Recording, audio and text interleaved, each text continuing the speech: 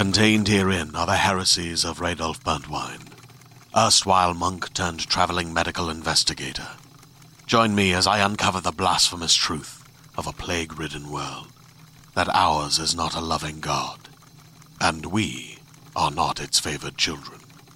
The heresies of Radolf Burntwine, coming January 2nd, wherever podcasts are available.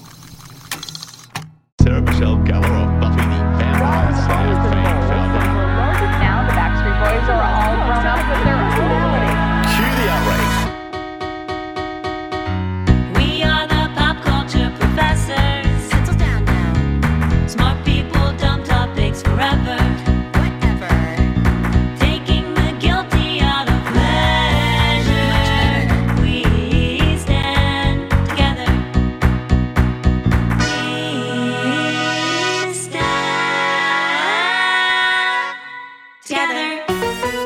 Hello! Welcome to We Stand Together, an academic pop culture symposium. We are the pop culture professors. That's true. That pop culture professor is Lauren Brickman. And that pop culture professor is Caitlin Betzegai. And we have somehow miraculously not only survived earning master's degrees, but then helping other people earn degrees as well. It's crazy. Smart people, dumb topics. You know the drill. We're here to talk about standing, which is being an obsessive fan of a show, a movie, a musical artist. Really, anything we say we want to stand. So, Lauren Brickman, what are you standing this week? Well, I came in today ready to stand finding my remote because embarrassingly, I lost my remote in early June and didn't find it until yesterday, July 1st. However, something happened in the last hour and now I have to do a different stand. Whoa. I stand the next generation because I'm teaching in a high school summer program right now. I'm teaching improv to teenagers. And today I gave them the assignment of inventing their own holiday. And I gave them 20 minutes to be in breakout groups to invent a holiday. They had to come up with a name and then tell us the story, sort of at Christmas or at Hanukkah, you sit around and you hear the story of the holiday. They're supposed to tell the story of the holiday. And a group of young pioneers, of young stanners, they came back with International Frat Boy Harry Styles Day. Wow. And Caitlin, I have never been so proud because in the 20 minutes, they built a PowerPoint, which is our love language and was not part of the assignment. They just did it impromptu and it was beautiful. It was honestly beautiful. Two-part stand, two-part reaction. Number one, congrats on the remote because I knew that had been a thing. And I don't want to say I'd lost hope, but the chances of its recovery were slim. And that's excellent. And what a lucky couple of days because for them to build a PowerPoint about International Frat Boy Harry Styles Day, you're teaching these kids, you're molding them actually. The fact that they came back with a PowerPoint and I didn't even have to ask for it, I've just never been prouder of a group of humans in my entire life. That is when you have a trust in a relationship, they know what you need without you saying it. And your students are now those people for you in your life. Yeah, I was having a little bit of a rough day and they gave me 5 minutes of Harry Styles pictures. And honestly, everything looks good again. Now there can be no way for you to have a bad week, really. I don't want to hear it, no matter what happens to you the rest of the week.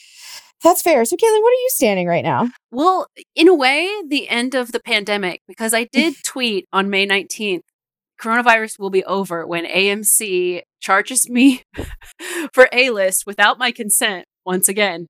And yesterday, as we're orienting ourselves in time, it was July 1st. And baby, I'm back. I'm back in the A-list. Wow. I can go 3 movies a week, choose my seat.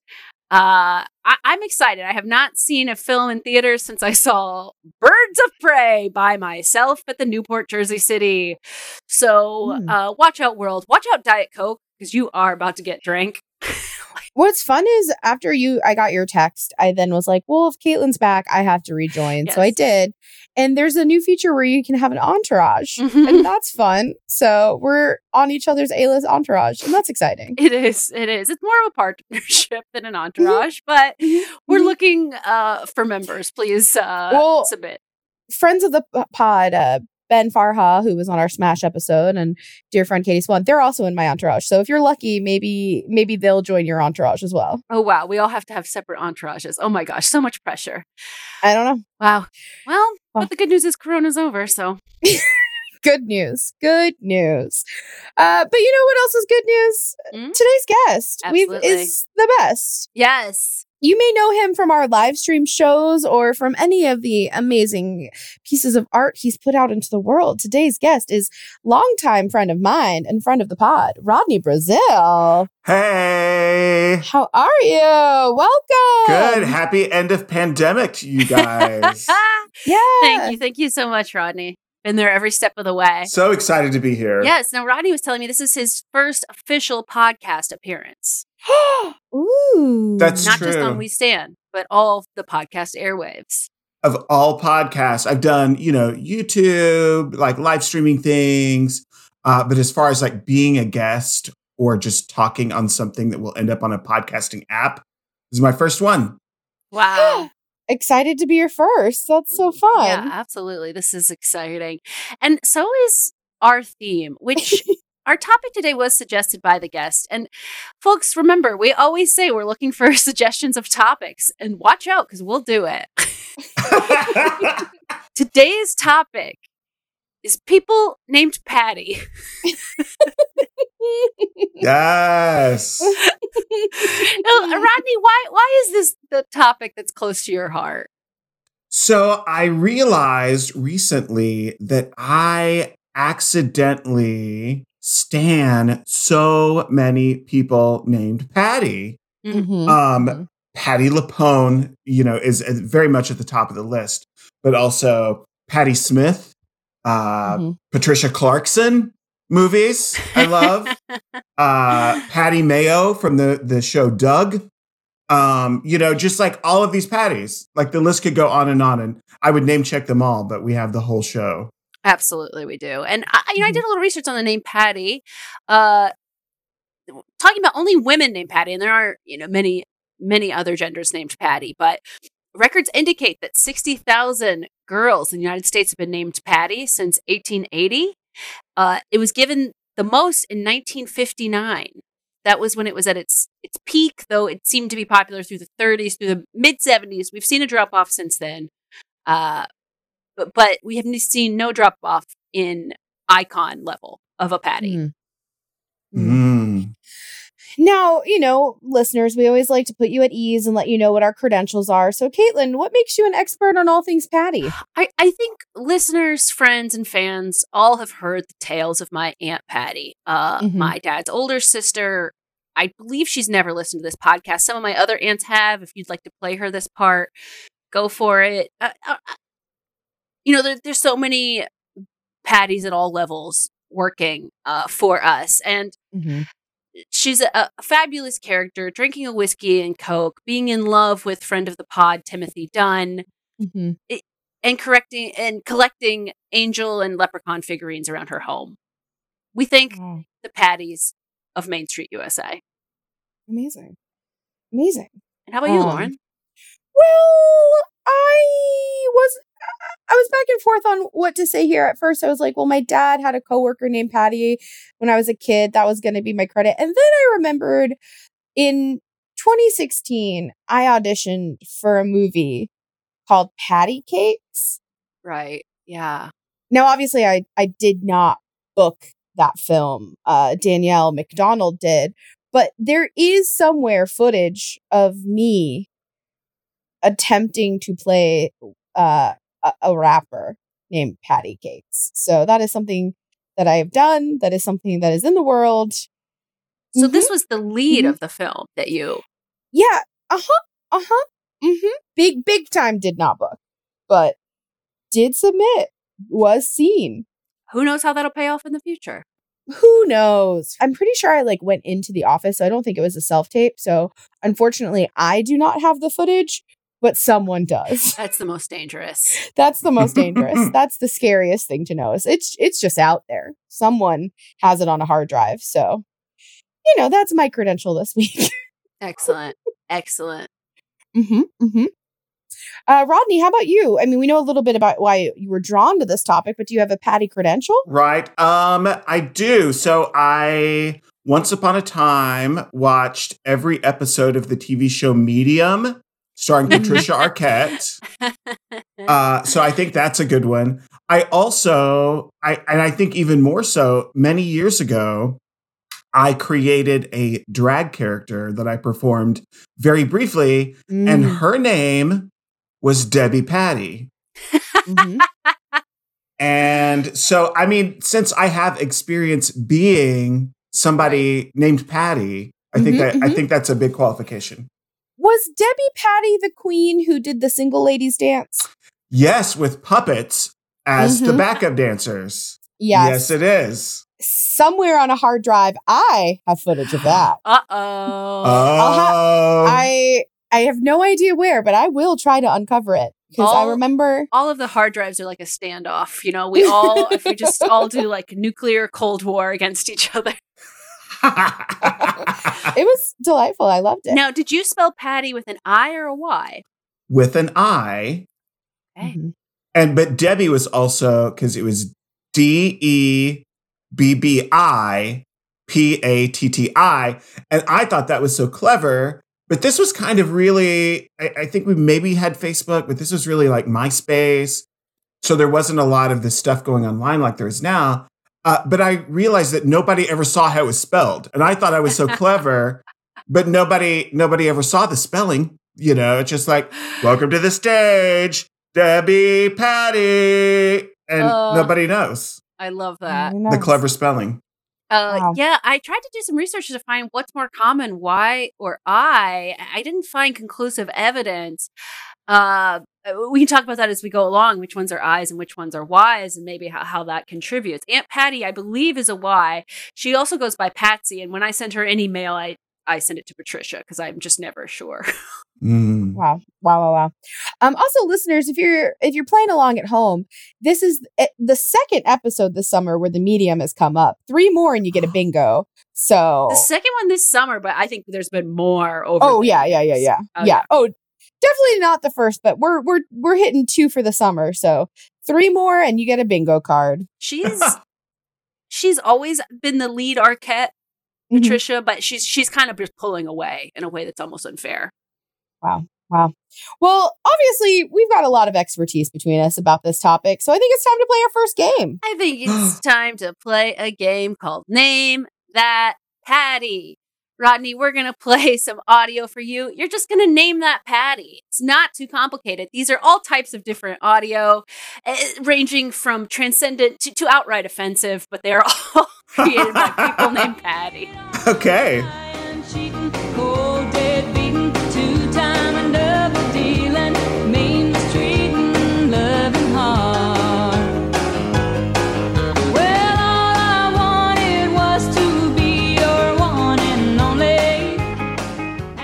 Patty Loveless. Yes! Country queen Patty Loveless, who I saw do one of the most insane performances. Folks, if you have not YouTubed all of George Jones' funeral, that's very much on you. But particularly the part where Patty Loveless and Vince Gill sing together, because Vince Gill does a 5-minute intro to the song talking about how the only thing, or like the main thing he learned from George Jones is professionalism in the face of whatever's going on in your life, whatever tragedy, anything that's happening. He starts the song, Go Rest High on That Mountain, completely crumples, cannot sing. Patty Loveless is his duet partner. And she looks at him like her eyes are like, this is insane. You've just abandoned me in this performance. And she has to sing a duet by herself. And that's the power of Patty. Wow. All That's right. a good power. That's a good power. All right, Rodney, you're 1 for 1. Let's see if you keep the hits coming.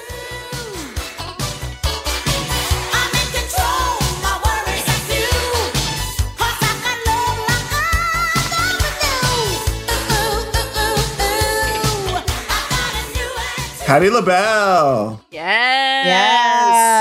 One of the best Masked Singers. Yes. I also, before we move on, I own the Patty in the Kitchen with Patty LaBelle cooking DVD. Oh my gosh. Wow. It is great. What's the best recipe you got from that? I'm trying to remember. It's been a few years since I made something from it, but there was a chicken recipe that I made a couple of times. I would have to watch it again, but just great chicken. And when you ordered it, it came with like in the kitchen with patty sauce. And it did come with marmalade, a jar of marmalade. Okay. So, wow. All right. Well, that's incredible. You know, she also had an iconic Watch What Happens Live performance where she said that her cooking is a 10 out of 10 and her singing is an 11 out of 10. Wow. So wow. Wow. We love the confidence. It's true.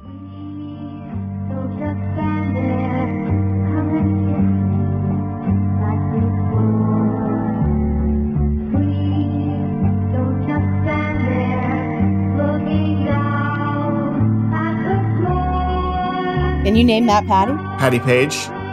No, good use of the era. Patty Duke was my backup. That is Patty Duke. Okay. Yes. We went hard. We didn't just use the Patty Duke theme song, which is iconic, but. Well, I like Patty Page usually sings with herself. You know, like she did the like doubling herself. And so like that was, I don't know, it's confusing. I don't know. It was a hard one. Throwing me. It was a hard one. But you know what? We're going to give you half a point. So okay. you're 2.5 for 3. Yeah. Thank you. And I feel like you're going to come back with number 4. Okay. Says, what you gonna do about it? So she shoots it with the laser. Yeah, that was great. Or how about the time when the guy grabs her arm and she... Patty Mayo. Love her. Yes. This is such a sweet scene. I was like, wow, this is very romantic. From Doug. The Patty and Doug stuff is lovely. I was rewatching some Doug this summer. It's been fun. Is there a Doug reboot? Not yet. Okay. Not yet. Not yet. All right. We got one final Patty for you. Let's see if you can name that Patty. Move out. Move out. Move out. Move out. All right. Move out. So now string him along. Disappear and watch him go mashugana crazy. So he's rich, he's old, he can, he's got the sperm to go. Okay, but here's what you need to do. You need to tell him by August 1st if he doesn't put a ring on it and take it to the... What do you think? It's Patty Sanger. Yes. Who's oddly she's not at the top of my Patty list. No. But no. She is a Patty and that's her. She gets to have the name. She's not a Patty. She's using the forces for evil. Yes. What Patty category would I put her in? I don't know. She's more of the the Patricia Richardson from Home Improvement Patty, but with like shorter skirts. Wow. She's harnessing the diva-ness of being a Patty, but just in all the wrong ways. Right. She is apparently 60, so she does look amazing. Wow. That's a common Patty trait is to look great all your life, Patty. Yep. Oh. Yep. Well, good for you, Patty Stanger, being 60 and all that. Otherwise, really Patty rough. girl. But is her show still on? I don't think so. I think so. She kind of got into a fight with Andy Cohen and then like slowly faded into the distance. Yeah, I feel like she had a show on like another network, and I'm sure she's always going to bounce around and be in the pop culture zeitgeist. But maybe she'll be a guest on Celebrity Match Game. Wouldn't that be fun? Wow! Now that's interesting because she'd have to let go of the reins a little bit, but that could be a rebirth for her. Yeah. She comes back a little calmer, a little chiller, a little less strident. Could work. Well, Rodney, I think you crushed it. You absolutely know your patties. We are going to take a quick break. I'm going to stuff my face with a peppermint patty, and we'll be right back.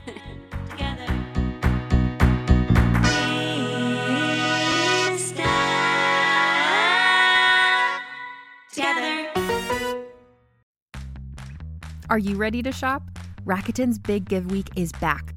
Get 15% back at hundreds of stores, and it's all happening this week, May 6th to May 13th. It's the perfect time to shop for everything on your list for spring and summer, like clothing, outdoor gear, and travel. I know I'm using this week to stock up on some warmer weather essentials at Ray-Ban and Ulta, and I love that Rakuten even helps me save on travel at sites like Hotels.com. Rakuten really is the best way to shop, and you can save even more by stacking cash back on top of deals. Plus, during Big Give Week, that cash back is bigger than ever. With Rakuten, membership is free, and when you sign up and shop today, you get an extra 10% cash back boost. That's an extra 10% cash back on top of the 15% cash back. You won't see higher cash back rates than these. Go to Rakuten.com or download the Rakuten app. Rakuten. Shoppers get it.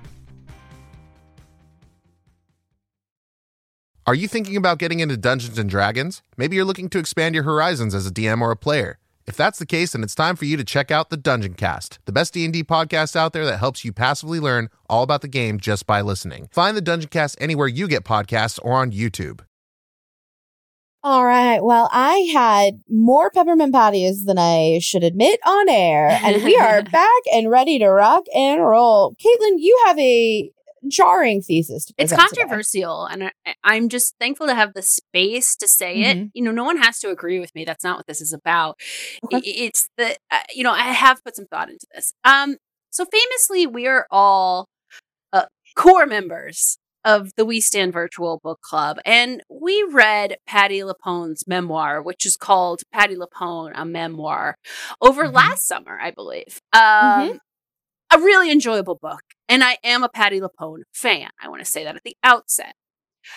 However, one of the biggest controversies that happens to her in life and in the book is she is passed over for the role of Norma Desmond in the musical Sunset Boulevard on Broadway. She originates the role in the West End, is perhaps promised that she will go on Broadway.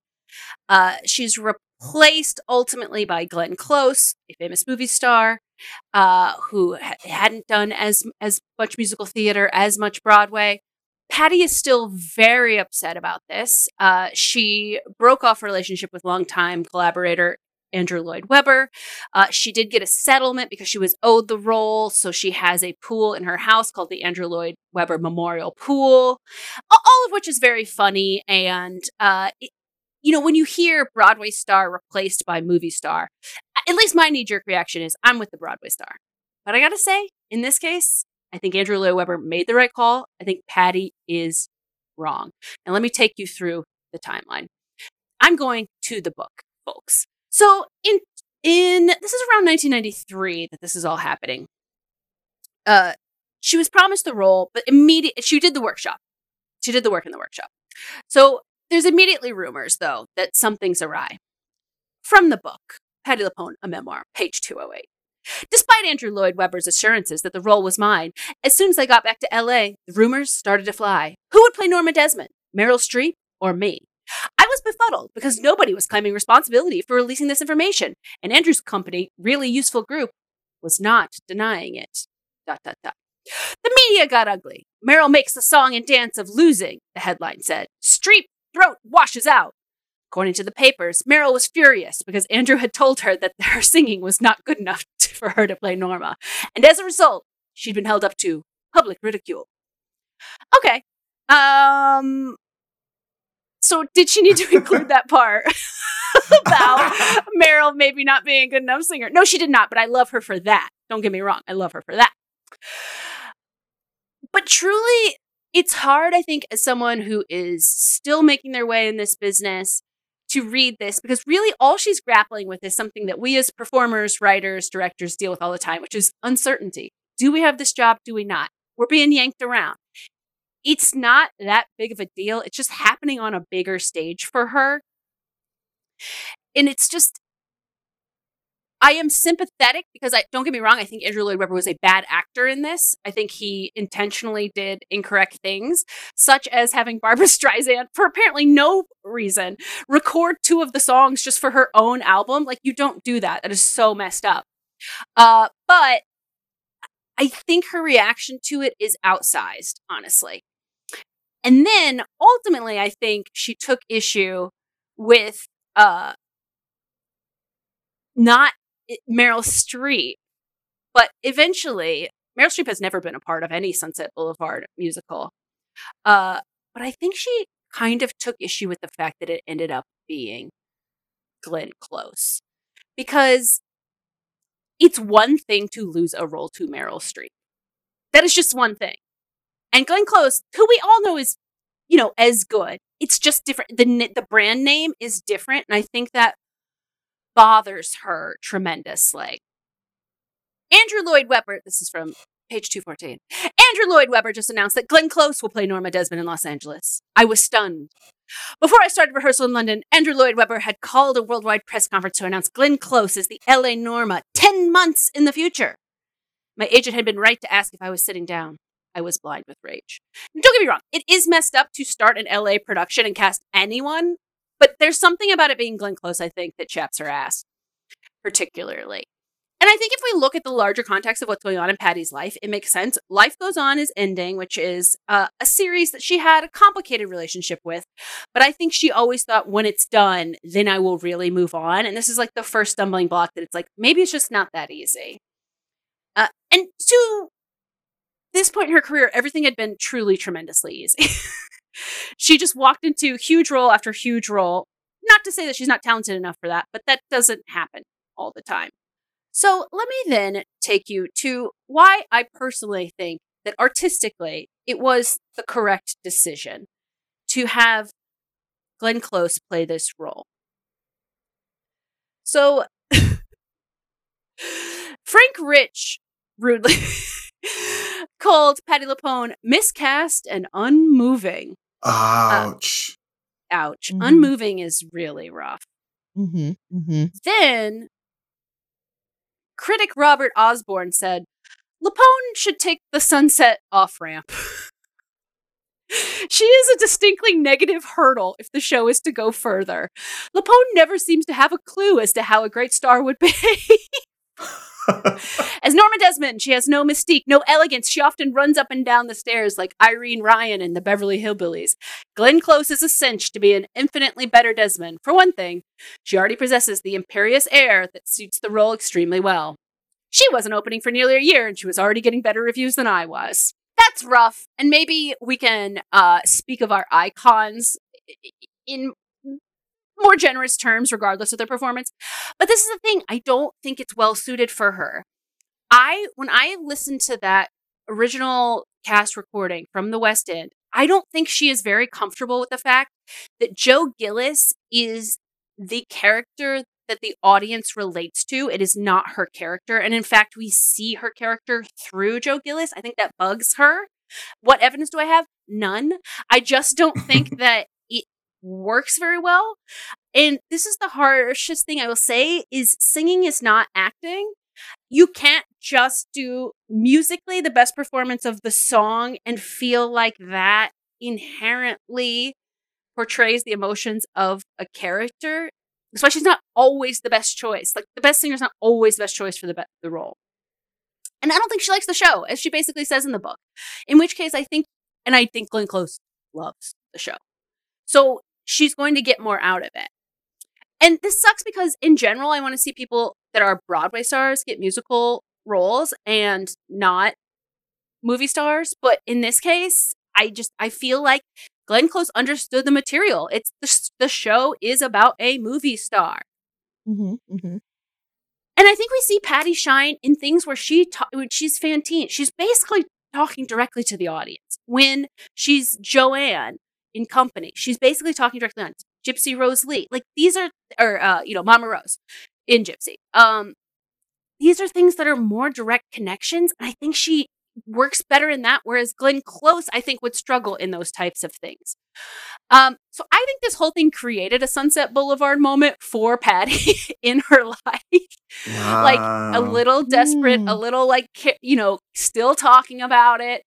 And again, I don't want to say that Andrew Lloyd Webber wasn't shady. He was wrong from a business and friendship perspective. But ultimately, I think made the correct creative decision. Maybe for the wrong reasons. Maybe just because she was a movie star and for no other reason. But I do think it landed on the right choice. However, now we have my girl Glenn Close, I think, also stuck in a little bit of a sunset moment because she reprised the role on Broadway at 70. The show is about a woman who's very specifically 50 being obsessed with being 20. So then you have a woman who is 70 playing a woman 50. obsessed with being 20. And then now it's I don't know what's happened with this project, but it was announced there was going to be a movie musical starring Glenn Close in what is obviously an attempt to finally get her Oscar as what now, a 73-year-old? I mean, it's mind-boggling. And I always root for Glenn Close. And if she makes this movie, I will, of course, have to use my AMC A-list to go see it. I will have to root for her at the Oscars. It's just part of who I am, but I'm not for it. And to be honest, the only person that can play this role is J-Lo. She's the only person. We'll have someone dub the vocals. But acting-wise, she's right. Because she is it. She is it. She can't handle being 50. She wants to be 20. Her face is pulling it off. But here's why you're both right and wrong. Like, great. J-Lo is, on paper, perfect. But for the very reasons that you are saying Patty didn't crush it, J-Lo won't crush it. Because J-Lo, as we saw with Hustlers, she can't let herself be ugly. Right? She always wants her characters to be likable and redeemable. And like, as an actor, yeah, of course, you want to find what you can, like, your way in. But like, she, as a producer, gets in the way too much. I don't think she would have, the only way J-Lo could get, I think she's capable of it, but the only way she's going to get that performance out of herself is if she has no producing credits on this film. I agree with that. She has to give up. She has to show up and just be a performer. And I don't know if she's ever going to do that again. And you bring up a good point because, again, I think it's frustrating for Patty for like the Joe Gillis role to be the one that gets to talk to the audience. And similar in Hustlers, I think that was not I think J-Lo chafed up against the fact that it's Constance Wu and then wildly Julia Stiles who are telling this story. I think that was incongruous. So I do retract it in that way. But of course, I actually personally think J-Lo should produce and act, but I think actually completely independent projects. Forever. I'm with you, but yeah, I just, it's going to take a lot to get her to a place where she will take her name as executive producer off it. Absolutely. That's true. Now, I would like to also say someone else that could play a role in this. And oddly, it is me. The only musical role I could ever play, and I would work my ass off to do it, is the female scriptwriter who's in the ensemble. Now, I'm not talking about Betty Schaefer, his love interest. I'm talking about there's a woman who has like 5 lines. They're all jokes about being a writer and hating your life. And I just feel like I would work really hard to do that if anyone wants to give me the opportunity. Wow. That's absolutely iconic. I do want to just suggest that there is someone who is please, on the verge of being no longer right for the role, but who I think if we can get this film made in the next year or two, the next Norma Desmond, the Norma Desmond of cinema, should be Vanessa Williams. Wow. Oh, yeah. And she wouldn't struggle with this. She does not want to talk to an audience. She's similar to Glenn Close. She would prefer not to see an audience. She showed us that she could pull this off with her turn as Williamina Slater on Ugly Betty. Right. And Kiss of a Spider Woman on Broadway as well. And she's got the vocals. And she can easily go up and down stairs. I feel like Vanessa Williams is good at stairs. That will be no barrier. Yeah, she was a model. She can do it. She was a pageant woman. She can do it. She can do the stairs. I sort of want to see a Sunset Boulevard rewritten for the details of Vanessa's life. Like the whole Miss USA thing, a lot of things along the way. I'm curious about that. Now, she is almost 60, so... In fairness, the age does need to go up for a modern telling, because 50 doesn't... I mean, Jennifer Aniston's 50. It just doesn't...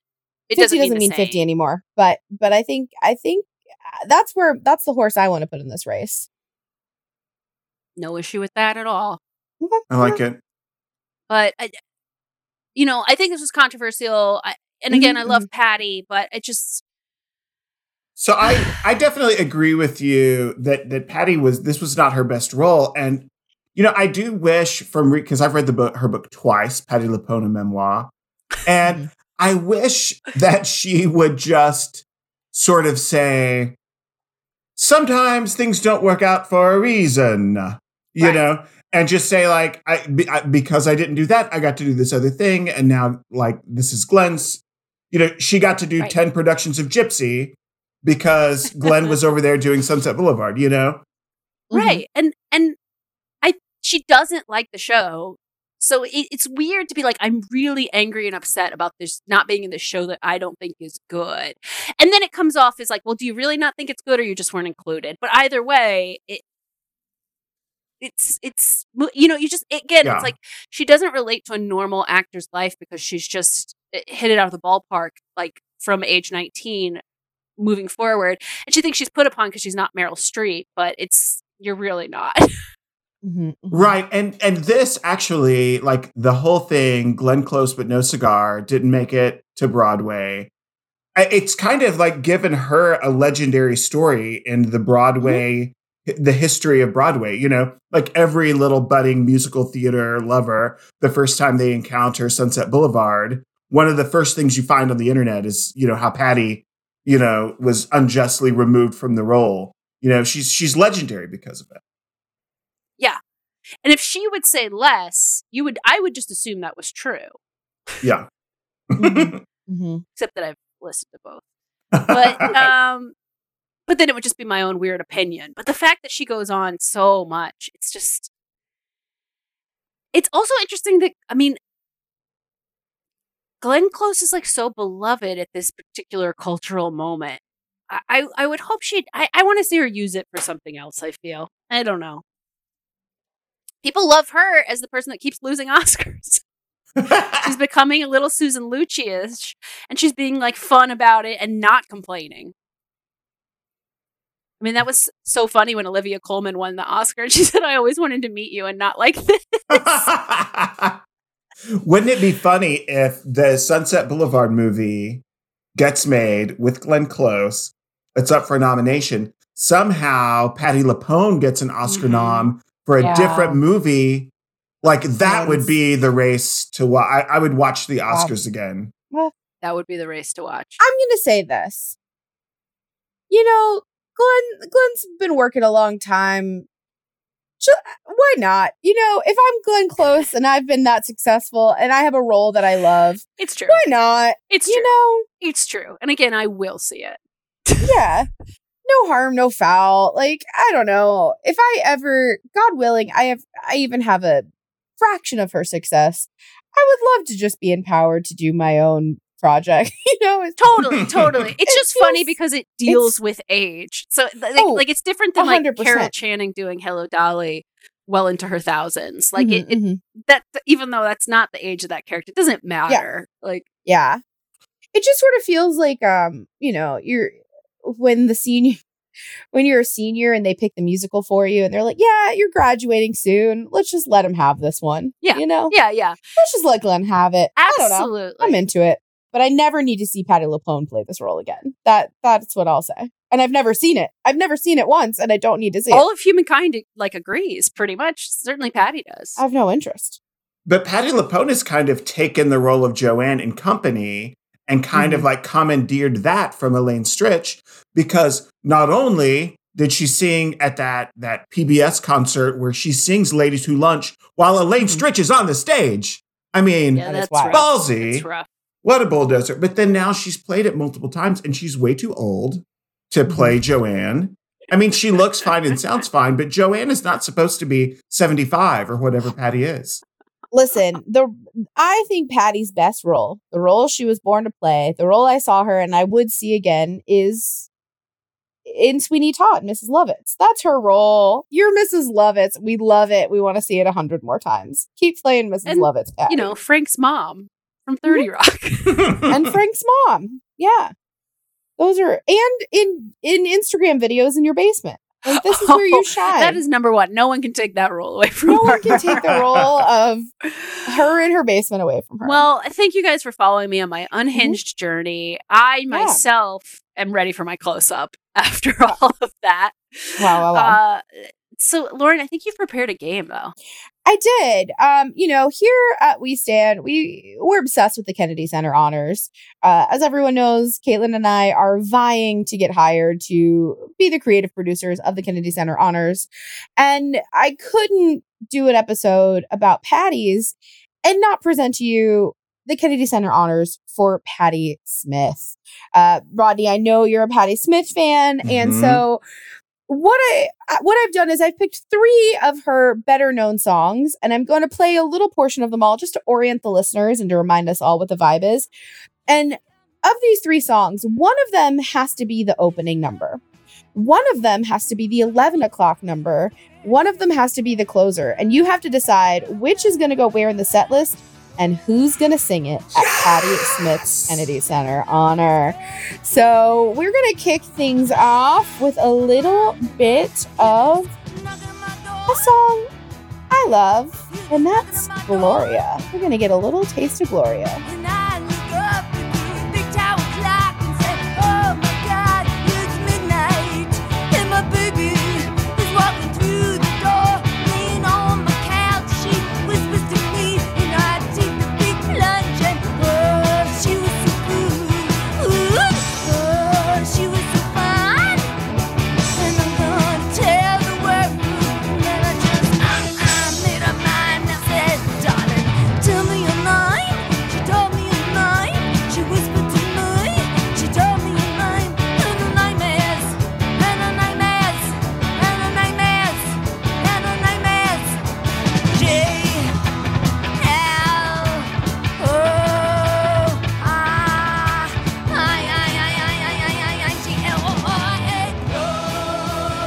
All right, so that's Gloria.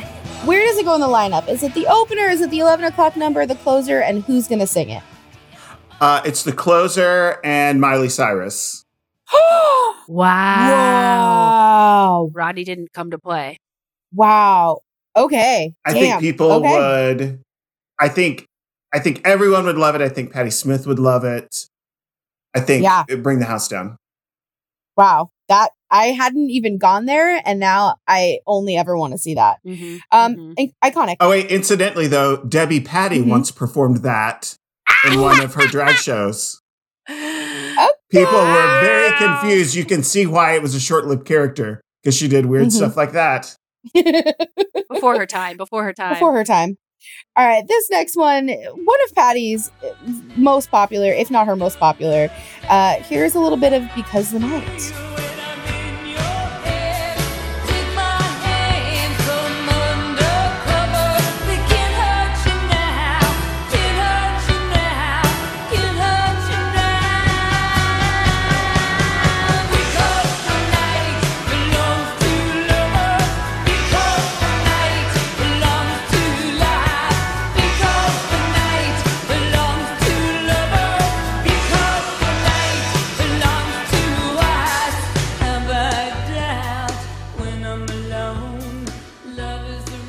All right, where does this song go? Who's going to sing it? So it's going to be the opening. Okay. And it's going to open the set. And, I've been thinking about Patty's a lot this week. So I'm going to go with Bruce Springsteen and his wife, Patti Scialfa, to sing this as the opening. Nice. Wow. That way we bring in extra Patties. We had such different visions, but yours is really speaking to me. Wow. What was your vision? All right. I was thinking this was the closer. Oh. And I was actually thinking that the closer, I don't know. I kind of went back and forth. Pat Benatar at one point was someone I was floating. Patty. Another Pat. I also was thinking it could be fun. I was trying to think. I was actually a little stumped on it because I thought it would be the closer. And now that you've said Miley, I can't get my head out of Miley has to be the closer because it does just feel like a passing of the torch moment. But I was trying to think of someone that's like coming up that is sort of like, and I hadn't quite arrived there yet. But this opening it, you're right. We have to. Why not? Why not open? Well, as we learned from Escape. Opening with Just Kicking It, you have to get there with the biggest hit, when you're kind of you absolutely do. Yes. Oh my God. As we learned from Escape is a phrase that will be burned into my brain. We've learned so much from Escape. All right. And the final one is Dancing Barefoot. I feel so ceaselessly. Could it be he's taken over me?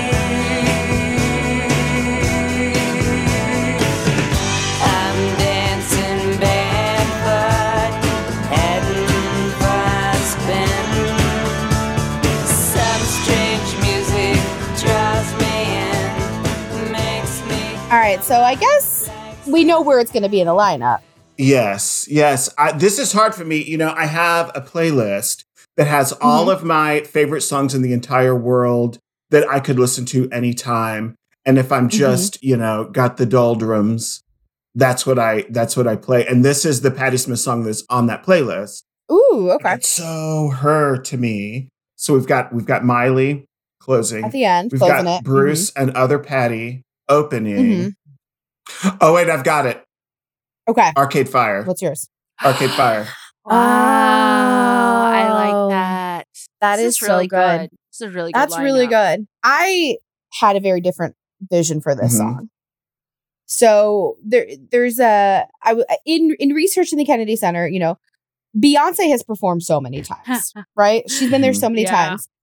I thought, what a fun opportunity if Solange comes out and does this number. Yeah. And Solange gets to have a moment. And then at the very end, when you're like, wow, then Beyonce comes out and they finish it together as a duet. Oh, wow. I like that too. Yeah. But I'm a huge Solange fan. And Beyonce is such a pillar of the Kennedy Center honors that I'm like, that's really let's fun. get Solange in there. Let's get her in there. That's really fun. You know who I think will be involved, and I'm putting this out in a value neutral way, despite being a super stan, is the Chicks. Oh yeah, they'll be there. I thought of them a couple times during the game. Yeah. Like you just I'm not even. I don't know enough about Patti Smith to say if that's appropriate, but I know that they will do whatever they can to be involved. Especially Natalie Maines. She will work her way on that stage. You know, and I thought of her for Because the Night, but as I was listening to it, I just, you know, I love Natalie Maines, but I'm just like, it's not quite right. Not quite right. Yeah, I agree with Glenn you. Close, but no cigar. I agree with you totally, but it just will happen. So they'll be there everyone needs to somewhere. prepare themselves. Maybe they can sing Pissing in the River. Ooh, that'd be a good one. That would be a good one. You know who else is probably on the short list for this one would be Rufus Wainwright. Right. Mm-hmm. I could see him being there. Right? Yeah, I agree. It's kind of crazy. I was when I was looking at different Kennedy Center honors write-ups, she's been on the short list for so long. Like Patti Smith is always on the list of like, here's who we're thinking's gonna get it next year. So it's kind of crazy and kooky that she hasn't yet. It is, but it was also crazy to me when like Lin-Manuel Miranda was giving a Kennedy Center honor to Dick Van Dyke. It's like, wait, how did this happen? It's true. Oh yeah, they let it roll for Dick. They let it roll for Dick Van Dyke a long time. Yeah. He could have not gotten it easily. We got dangerously close to Dick Van Dyke not getting one, and that's just not. Yeah. That's not a world I want to live in. Patti Smith is part of the legendary 1946 birth year, along with Cher, Dolly Parton, and my father. Mm-hmm. And 2 out of 3 of them have already gotten the Kennedy Center honor. So I think Patti should additionally. Well, if your dad gets it before Patti, then I'll be very excited for Joe, but I will be confused. It will be confusing. Yeah. Not to say it's unearned, just a surprise. You know, and he is 2 years younger than a Patti, always being influenced by a Patti. So that will be a win for Patties, no matter what. But I do tend to think Patti Smith deserves the Kennedy Center honors slightly more than my father, but slightly. I just want them to keep Jewel away from the Patti Smith Kennedy Center honors because she's going to try to show up, and I want somebody to say, "No, Jewel, you don't get to come." Do you say this because you don't like Jewel, or you feel that she is inappropriate for the event? Okay, so Jewel is so phony to me. Like maybe not used to, but to me, when I see her, like, what was that show she had on Bravo where she was the songwriter? Mm-hmm. That was one of the best shows of all time. I know, but like she seemed so full of herself and phony to me on that show. And like the last couple times I've seen her, this is just my hot take on Jewel. And to me, Patti Smith is like the epitome of not phony.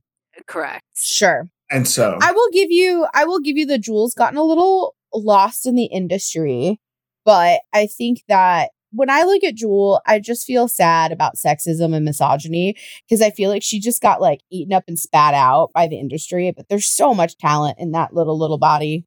Interesting. She just, that's what I think. I don't know. It does feel like her career could have gone a totally different way.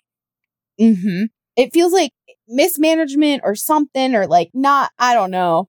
Something went awry, because her first album is still one of my favorites. I will play Pieces of You constantly on repeat all day, every day. Oh, Parts of Spirit make me actually openly weep. But yes. But agreed. I agree. There's something, I don't disagree totally, Rodney, because it's like there's something you're not connecting with. And I don't know if it's like her true aura you're not connecting with, or a way she's being packaged that you're not connecting. But it's not Something is fully off. there. I'll give you that. But that show, I forget what it was called, the songwriting show. I still listen to songs that came off that show. It was a fire show, and I can't believe it only lasted one season. Yeah, it should have had more seasons. What was that show called? I think it was called like... Because Hit Single was Lisa Loeb's VH1 show. What was... I gotta look it up. VH1 Because it was Cara DeGuardi was the other host, right? Yeah. Platinum Hit. Right. It was called Platinum Hit, and it was on in the summer of 2011, and I was home in Oklahoma, staying with my parents when it was airing, and I made my mom watch it with me every week, and I loved it. And I have songs on my playlist still from it. The genre of songwriting reality television show, there've been a lot of shots on goal, but not a lot of baskets. Because Candy had one. Candy had the Candy Factory. There was Mission Man Band, which was taking boy banders, turning them into a new. It's been a hard genre to make work. Yeah, NBC's had some success with like Songland or whatever it's called. It's made it like 2 or 3 seasons, but it only airs in the summer. Yeah, it's something. It's an idea people keep trying to crack that nut, but it doesn't totally work out.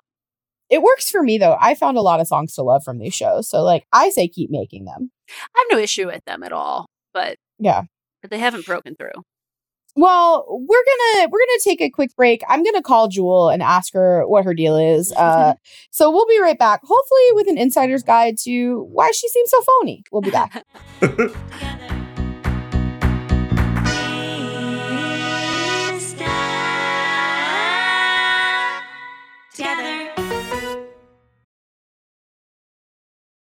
All right, Stans. Unfortunately, the number I have for Jewel, it turns out is not a correct number. That's weird that the internet lied to me.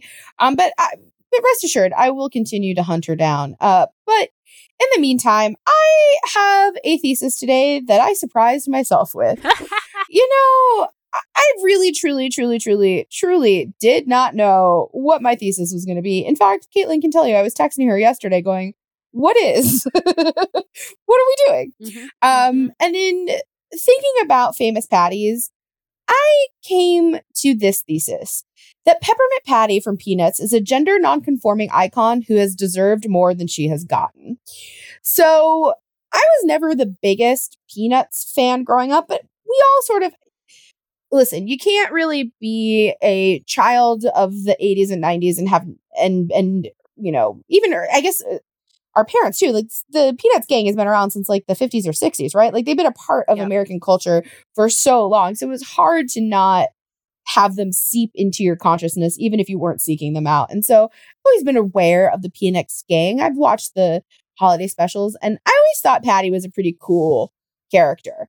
And I realized I didn't really know a ton about Patty. So I did a deep dive over the last couple of days learning about her, and have found a bunch of different like think pieces and articles from different people talking about how various Peanuts characters help teach people about queer identity, and how there was all these little moments throughout the years that like indicated that these characters were maybe not as heteronormative as you might expect from a cartoon strip. And, their creator, Charles M. Schulz, has, denied that Peppermint Patty is a lesbian or gender nonconforming. But I thought this was really interesting. I came across like a Reddit board that was discussing this, and someone was saying, it's not canon that Peppermint Patty is a lesbian or non-binary. But what Charles always said in interviews was that he based his characters off of real people, that each of his characters was based on someone he really knew. And there's this Reddit board saying he probably didn't realize that the person he was basing this character on was in fact someone who fell somewhere on the queer spectrum, that because of, the time period he grew up in, that he was probably very acutely observing behaviors and things about this person's identity, but that the person was probably not feeling safe or able to live their most true organic selves. And so I was reading a couple of different articles that were sort of saying, like, how can we understand these characters in a modern lens and what can we take away from them?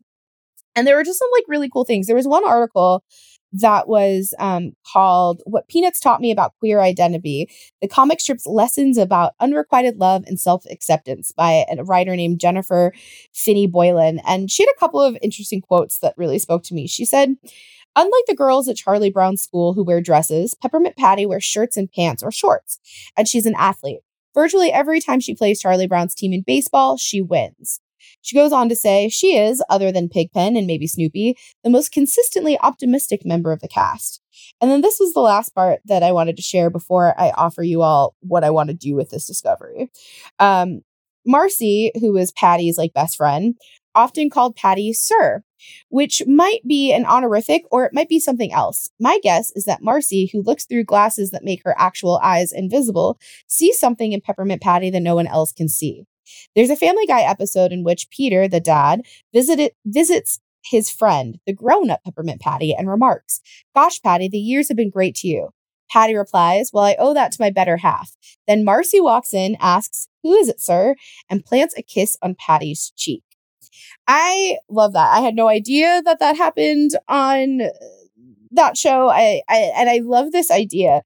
And I sort of fell down this rabbit hole of various people basically describing Peppermint Patty and Marcy as like their Ring of Keys moment as kids, as the sort of like low key icon. And what I feel very strongly about is that we should revisit the Peanuts gang, but let's put Peppermint Patty and Marcy front and center and explore these characters through a modern lens. Like, I know that the play Dog Sees God has already sort of revisited the Peanuts world, and while there were definitely queer themes explored in that play, it wasn't, Peppermint Patty was super femme, and I'm so much more interested in this much more masculine take on Peppermint Patty.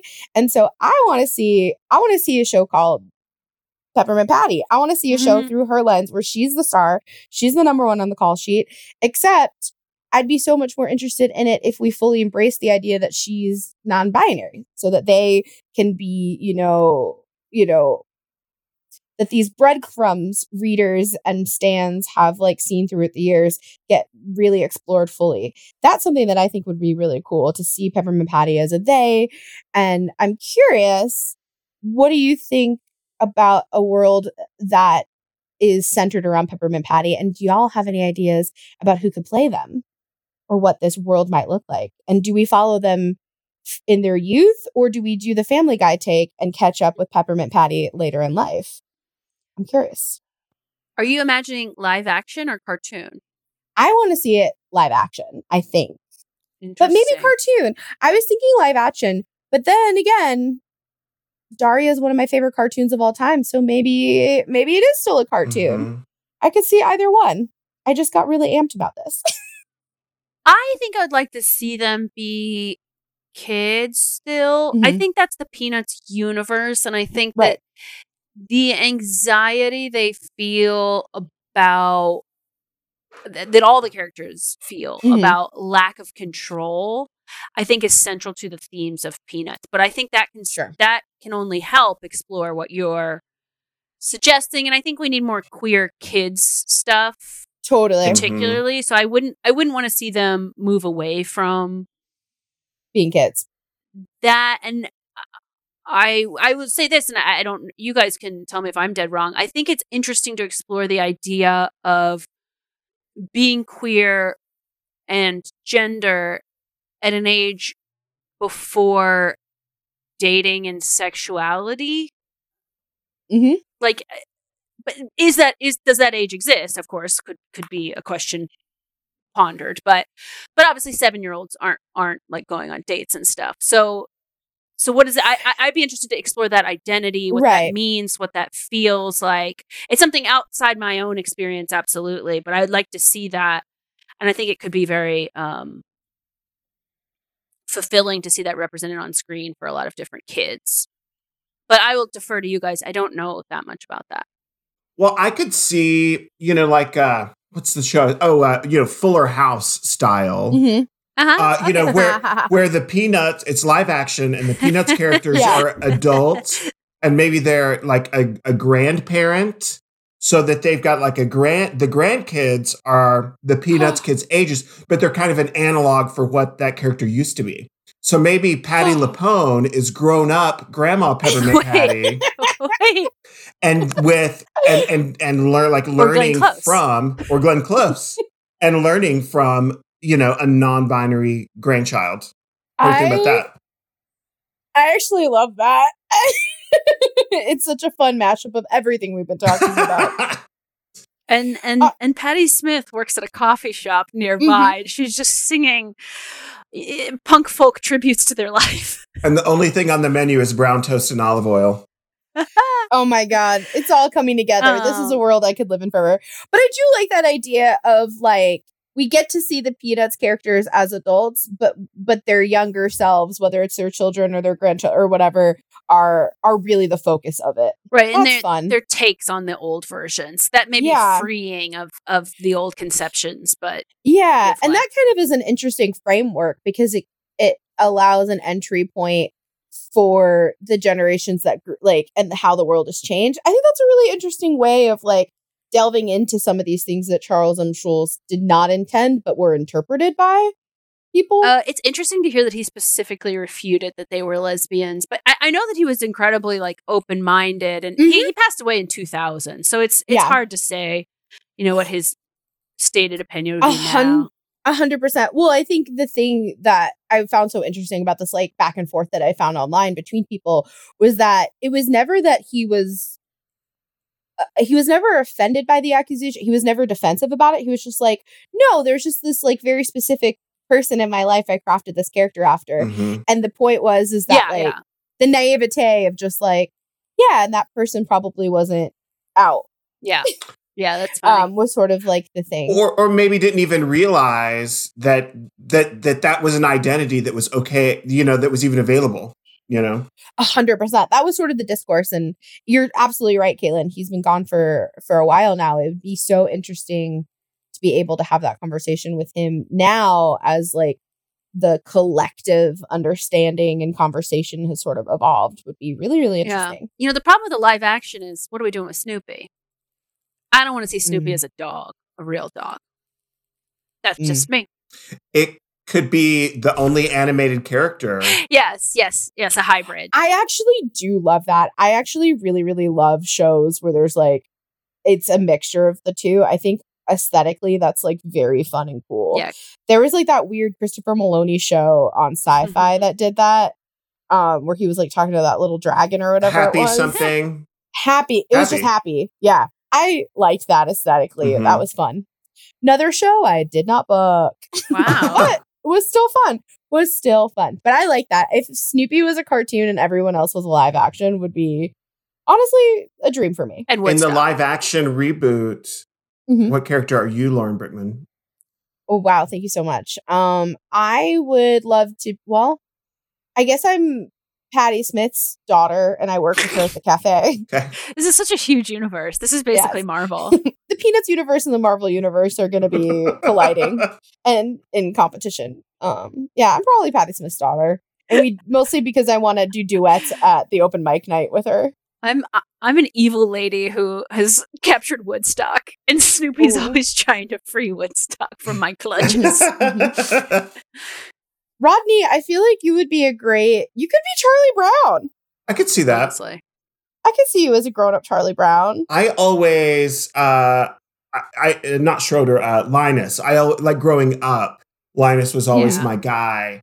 But I think now, if I was going to be a grown-up one of them, I think Charlie Brown makes sense. Because I think Charlie Brown grew up and married Linus. Oh, yeah. My husband, Scotty Taylor, played Linus in a production of You're a Good Man, Charlie Brown. Mhm. So that makes sense. That tracks. Yeah, I weirdly felt that vibe that you and Scotty are Charlie and Linus. I don't know. That just feels right to me. Wow. Wow. What an expiration of patties. Is this the most chaotic episode we've done so far? It strangely been all was over. centered. No, I think it strangely had a spine like no other. I Rodney, felt are there- present the whole time. Like I was just been meditating. Yeah, it's a meditation on patties. Rodney, are there any patties we didn't mention that you were hoping we talk about today? Oh goodness, we've talked about a lot. We got Patty Arquette, Patty Clarkson. I think there's a lot of like singing Patties. Patty Griffin, who is a favorite songwriter of The Chicks and Natalie Maines. Yes. So we should mention Patty Griffin. We've had Patti LaBelle. I think we've hit all my major Patties that I stand. Patties. I do want to mention though that I have read every single book that Patti Smith has ever written. That's another thing. Wow. And if I said that earlier, I apologize for bringing it up again, but it's one of my proudest items on my, resume. I love that. Now, I mean, that may answer the question that I'm about to ask, but if you could only save 3 patties, Oh my Lord. you only get you only get 3 patties. Which are the 3 patties you're going to keep? Okay. Well, Patti LuPone and Patti Smith. I think that's pretty well established by my banter today. So 1 patty left on the There's one on the boat. Scotty is going to kill me, but I'm going to say Patty Arquette. I'm going to say Patty Arquette. Wow. Those are your 3 patties. Caitlin, what are your 3 patties? I mean, it's interesting.